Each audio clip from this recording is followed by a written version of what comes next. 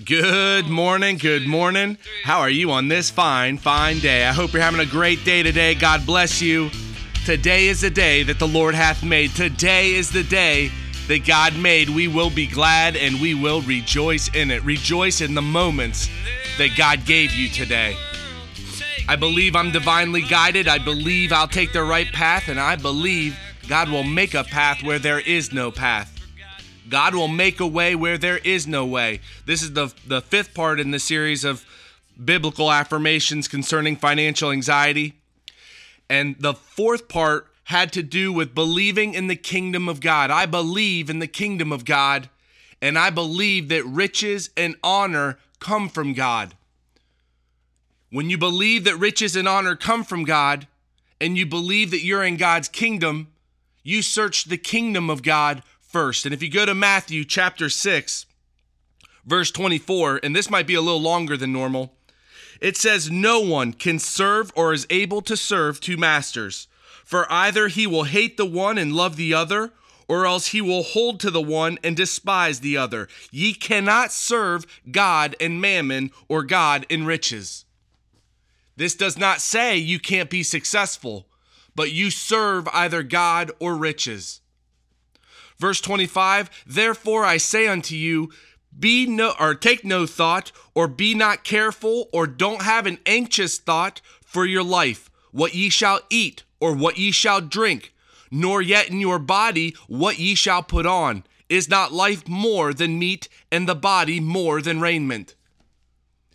We're not to be anxious for one thing, but what's crazy about this is do not be anxious specifically for what you eat, or what you drink, or what you put on, the clothing you put on in your life. Even if you have that bill in the future. Verse 26, "Behold the fowls of the birds of the air, for they neither sow, neither do they reap, nor gather into barns, yet your heavenly Father feedeth them. Are ye not much better than they?"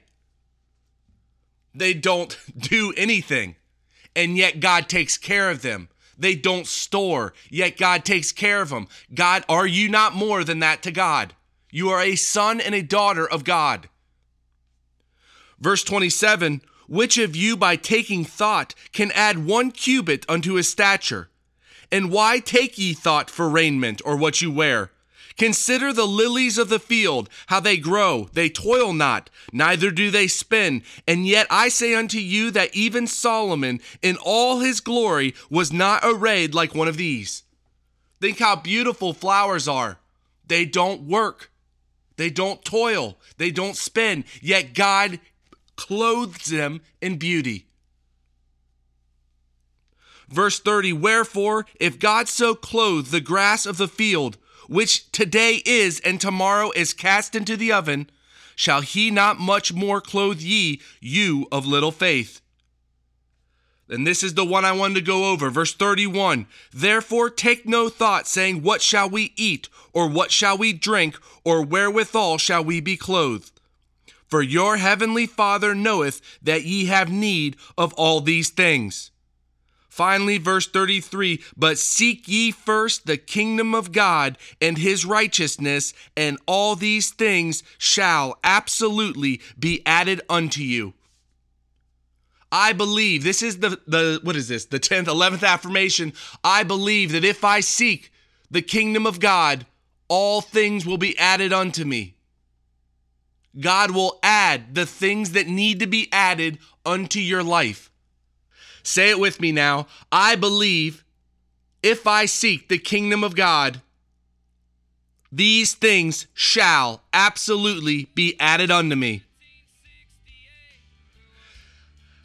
Heavenly Father, I thank you so much for each and every moment. I thank you for a great day today. I thank you for your word and how it builds us up. And I thank you for what your son did for us.